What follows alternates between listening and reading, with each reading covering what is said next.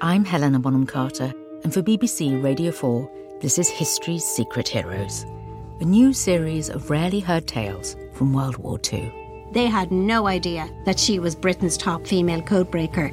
We'll hear of daring risk-takers. What she was offering to do was to ski in over the high Carpathian mountains. Of course it was dangerous, but danger was his friend. Subscribe to History's Secret Heroes wherever you get your podcasts.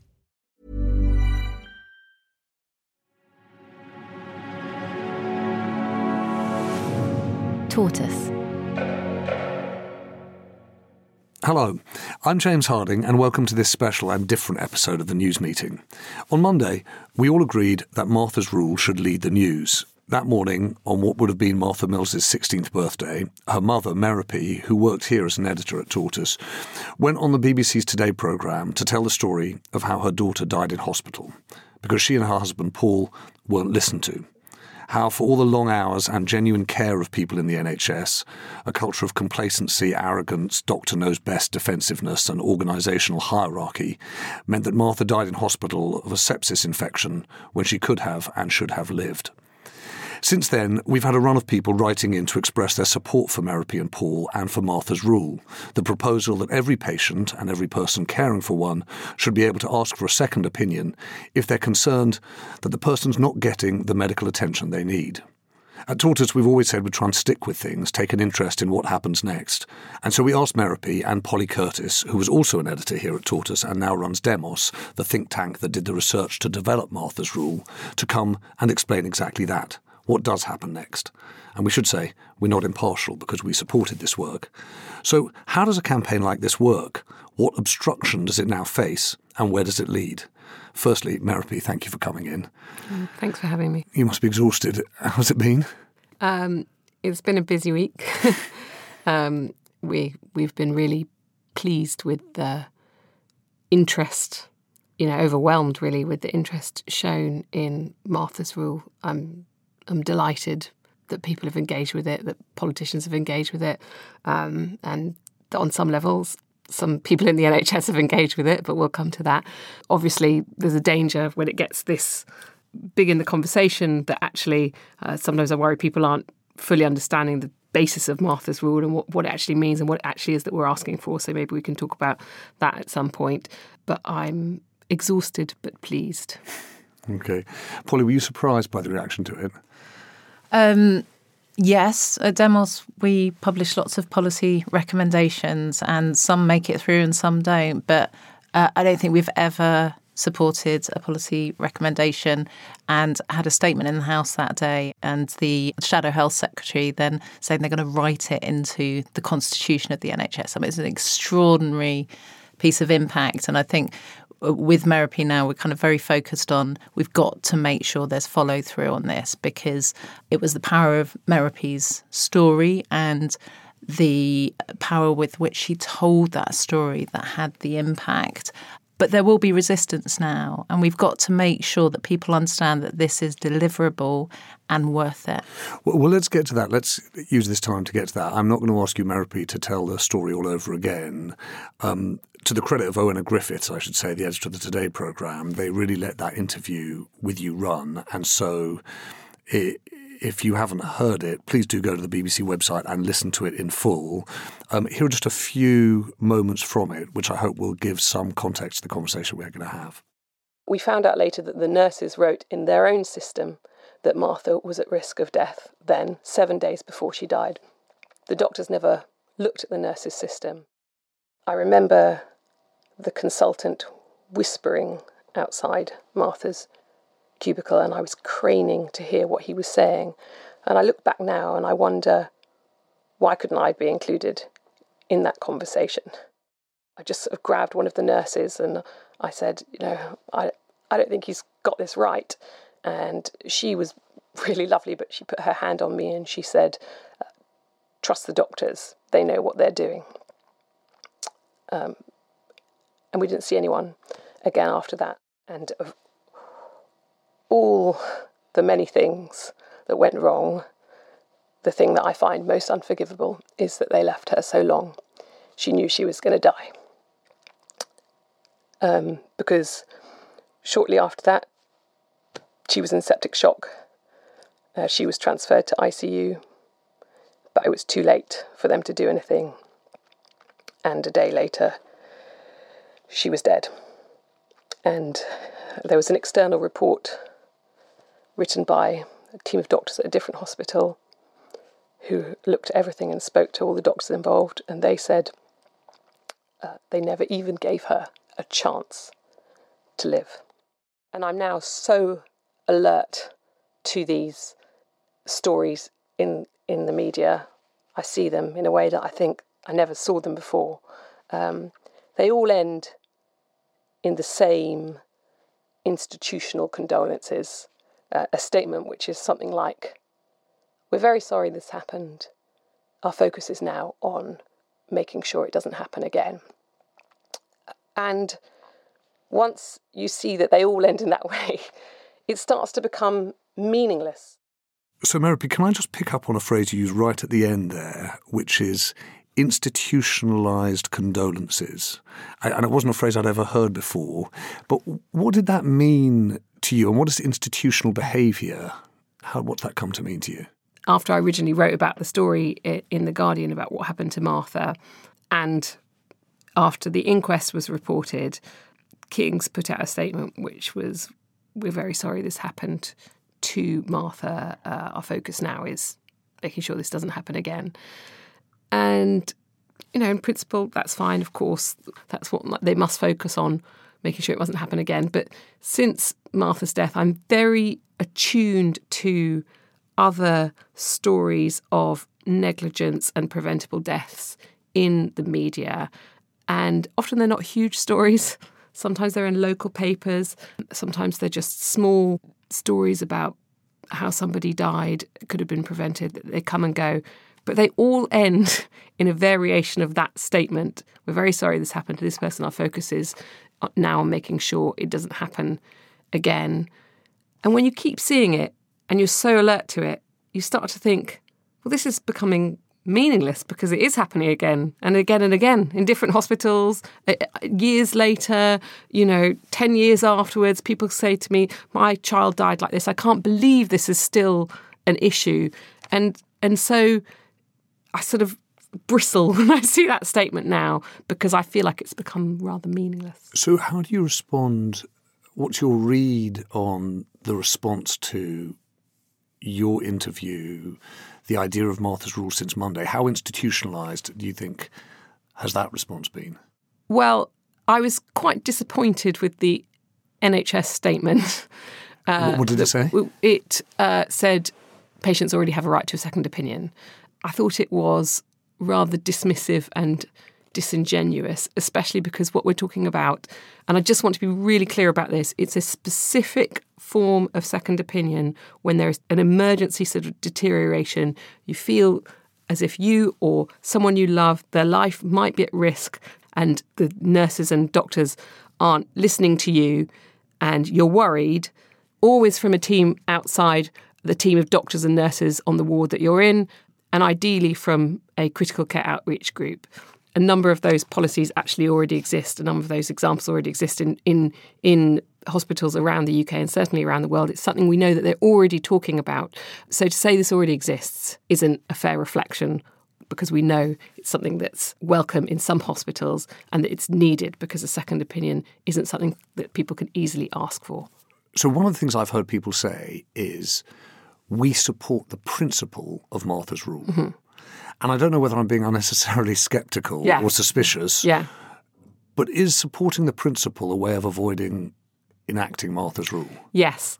I think within the NHS there's an enormous amount of talk of listening to patients. And you hear that mantra all the time. We must listen to patients and we must put patients at the centre of our practice. And that's what I think people mean when they say we support the principle of Martha's Rule, which is giving patients a voice, a bigger voice. In practice, as I know from our experience, that doesn't always work, because we know, for example, that at King's College Hospital, where Martha was being treated, that if parents of patients are worried, that's meant to trigger a conversation about automatic escalation to ICU. And in practice for us, what that meant was the opposite, that my anxiety was a reason to not invite critical care to come and look at her. And so in principle, there are all these talks about listening to patients and putting patients and parents of patients at the centre of it. But in practice, it doesn't happen. So in principle, agreeing with Martha's rule is not enough for me. I need to have it in practice to know that change will be made. Polly, in the preparing of this, I've seen in some Reddit forums, doctors, often anonymously, saying, look, they understand the sympathy again, empathetic, but practically speaking, they say, I'm not sure that you are going to be able to get a critical care team on demand. So the first thing we did was we had a private roundtable where we brought the great and the good of the NHS together from all of the institutions at various levels of interest and patient safety groups. And the first outcome of that was that when Merope and Paul told their stories, people who ran hospitals, who are responsible for the whole system, sat around the table and nodded and said, yes, there is a profound and deep culture problem within the NHS. So that kind of gave us a lot of sense of, as much as we love the NHS, there's something going wrong in pockets of it. And in the most difficult circumstances, it can have totally dire outcomes. I can't imagine the volume of incoming that you've got, people messaging and texting and everything else. A lot of emails. Presumably some of them are saying, yes, Merope, thank you, but we would also like you to deal with staffing on weekends or consultants in name only, or this hierarchical gulf between nurses and consultants. So have you thought to yourself, will Martha's rule help with that? Have you thought, what do you do about those other issues? I think a lot of those issues are really pressing, and I feel very strongly about the weekend as a problematic area. I don't feel you can run a deeply hierarchical system as the NHS is, with everyone pushing up to the more senior person there and the most senior person being at home at the weekend. I think that is a recipe for disaster. In the first instance, we hope that Martha's rule would address a lot of those things. If you're worried because it's the weekend, or, if you're worried because the nurses are not telling the doctor something, you can have some of that control. There are so many other things that I do feel strongly about and would like to have included. One is the medical notes, where people... What's that? So medical notes are... You're currently not entitled to your own medical notes.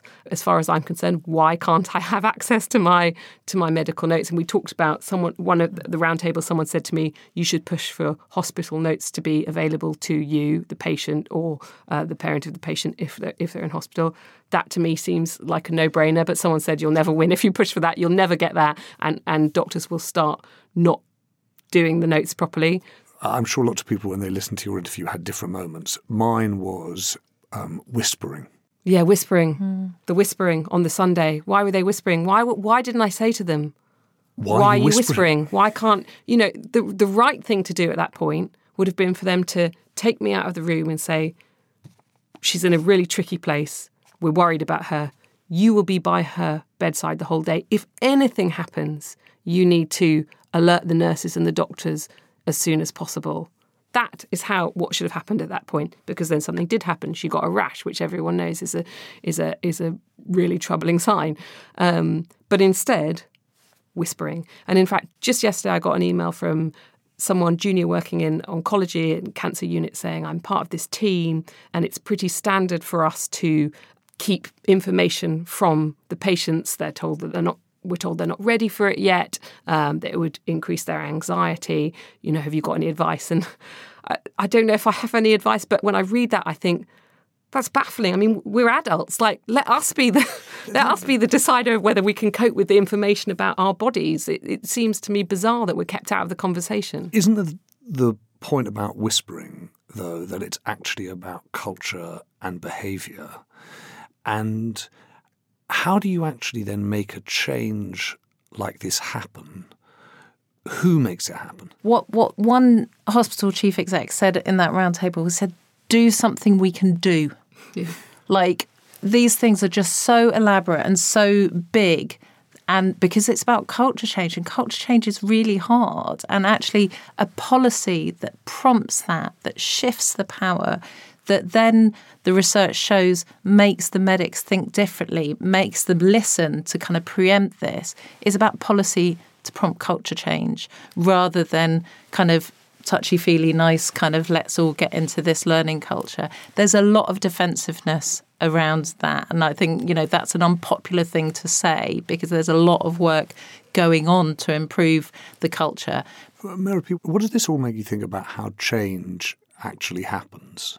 What I hope is that Wes Streeting will follow through in making it part of the NHS constitution and hospitals will take it up. But in the meantime, I hope that even telling Martha's story will change medics' attitudes in how they listen to patients and patients' attitudes when they themselves are in hospital. Because I think I was, and I'm embarrassed to say this, I think I was slightly in awe of their expertise. I was very grateful and I deferred to them too much even when I had my own doubts. And I think if I can just put a tiny amount of scepticism in people's minds so that when they or someone they love end up in hospital, they can act differently. That's the first step. The next step would be getting Martha's Rule so they actually have something, a lever to pull that they can act on.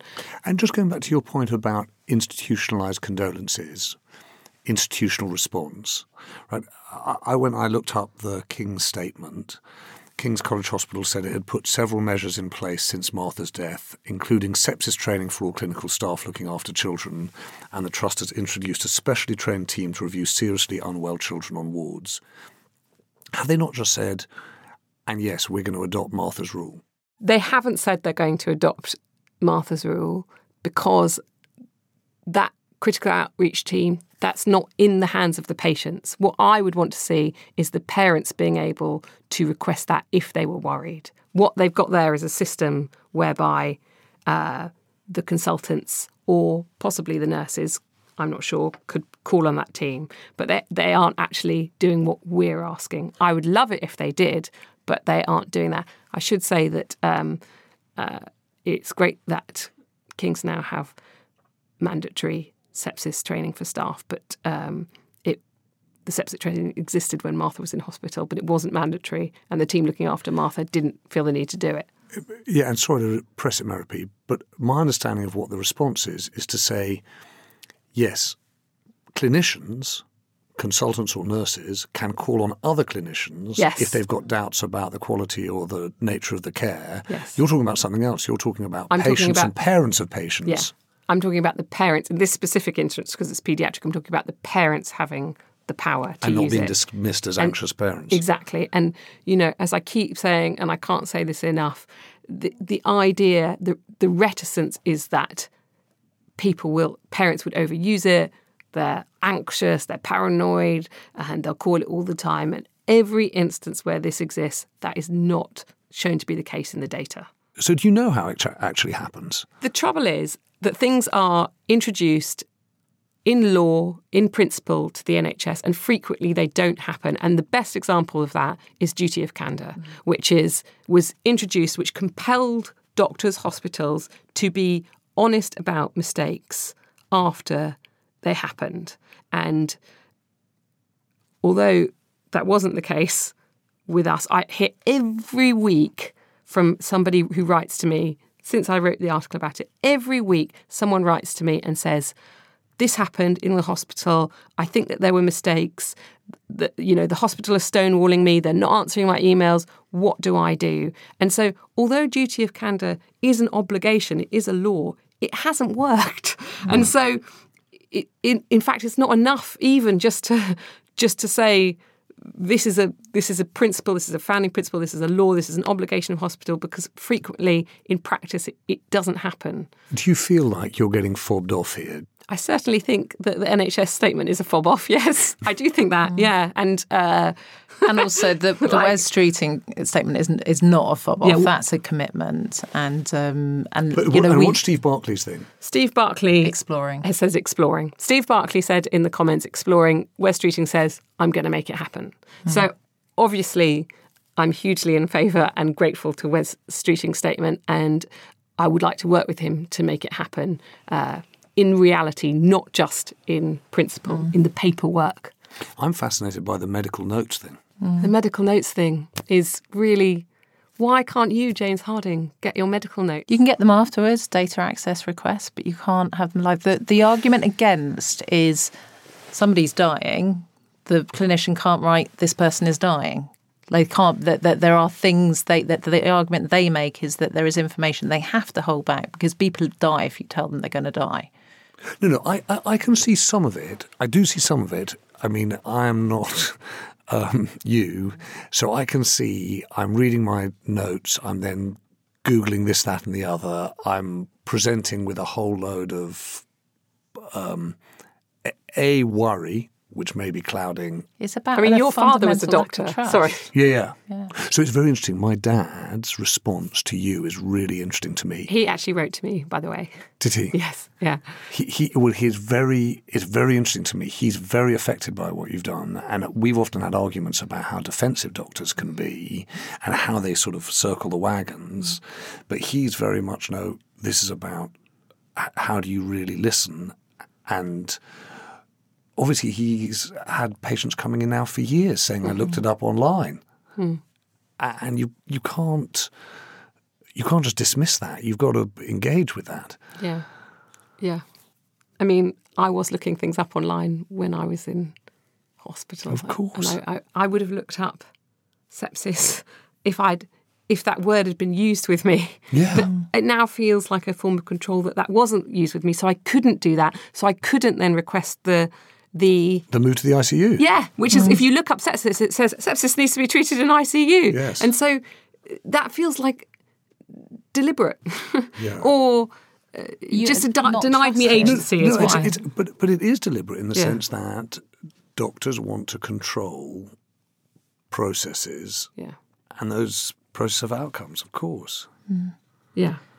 But they see the parents as part of the problem to be managed and controlled rather than the source of But if you can give them the benefit of the doubt and say, this is because they don't want to worry you. But even in that case, it denies you agency. It denies agency to the patient, which an agency can be everything. It can be life or death, as it was with Martha's case. Yeah. And by the way, you can also say, as a lot of patients do, I'd rather not look. Yeah. Which a lot of patients will do. Yeah, a lot of patients would just say, over to you. Yes. But I was sensing that there was something wrong, and I felt I had nowhere to go, and there was no invitation for me to, it's disingenuous to say, you could always ask for a second opinion, because I didn't know where to turn to or who to do that with, and there was nobody else there because it was the weekend, so it's... I mean, what this also all opens up is that door onto how doctors feel about patients, And you can understand some patients can be really, really difficult.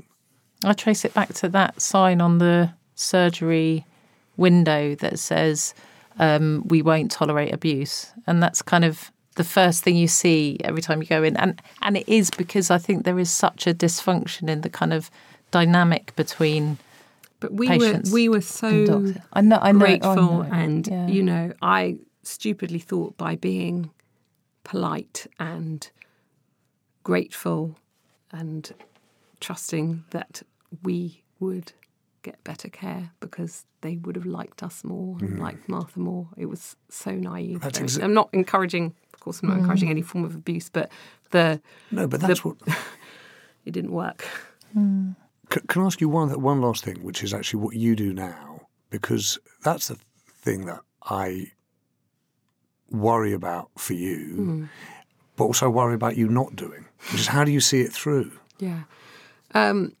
Well, there's the top-down approach where we can go and talk to Wes Streeting and Steve Barclay, which we intend to do, and try and get the firm commitment and leaders of the NHS. There's the bottom-up approach as well, when you say, how do you actually make it happen, which is I could go around individual hospitals in the country and make my case.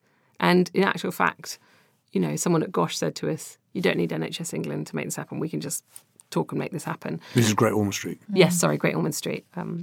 Individual hospitals might just seize on the idea and be very happy to do it, and I would be delighted to work with them for that. At the same time, I have a job and I want to keep my job, and so I can't do that full time, which is why the top-down approach is more appealing. But it's got to have buy-in from the bottom up. Because the thing I'm struck by, I think that people listening to you will often be the patients themselves saying, I heard that mother on the radio, I heard her say that, and it makes me think differently, and it will be doctors and people running hospitals.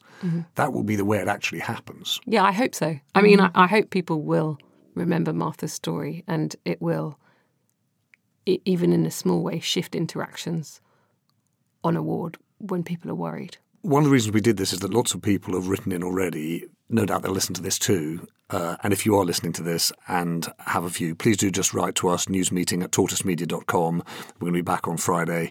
In the meantime, a heartfelt thank you to you, Narapi, and thank you to you, Polly, for coming in. Tortoise,